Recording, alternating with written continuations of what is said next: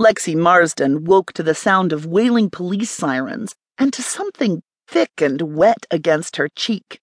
Her nostrils flared at the recognizable smell of coppery blood. She jerked upright, snarling. Lex was instantly up on her feet. The motion sent her head reeling, probably from the vast amounts of alcohol she consumed hours ago. Living life as a road nomad with no home to call her own meant she was always ready for trouble. But more often than not, trouble came to her. She pawed at her cheek. The wet thing on her cheek was blood. The bed and the room she was in was dark, but the overwhelming smell of blood nearly made her gag. Her panther instincts rose to the surface, making all the hairs on her back stand. She wasn't just in trouble. Lex was in deep shit.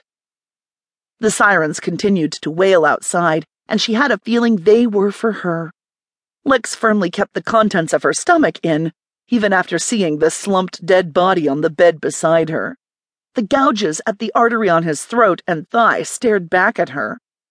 This was insane. She couldn't have killed him.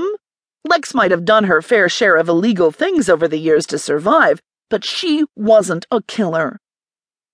Lex dove for her clothes, which were still carelessly discarded on the floor. Before the cops were knocking at Jared's apartment, Lex was dressed and running out the apartment's corridors and into her parked bike by the curb. In minutes, she had straddled her bike and was hitting the highway out of the city. Lex wasn't sure why she steered her bike to a particular direction. She headed north, to Lion City, and to her brother.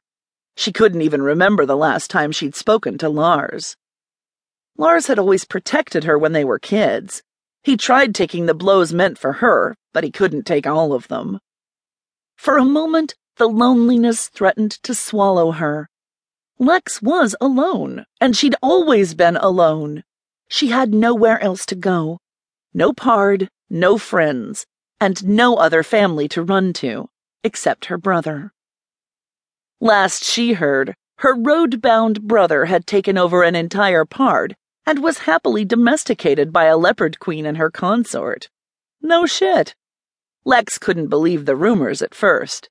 She never pegged Lars as the sort to join a pard, let alone rule one. "Didn't you tell me no one was going to tame you, big brother?" The sound of her bitter voice startled her. Fine. Lex didn't want to die just yet. Her pride could take a blow. She'd drop by Lion City, see how her brother was doing, and warn him about the panther killer. Maybe Lars knew some folks who could help her disappear for a while.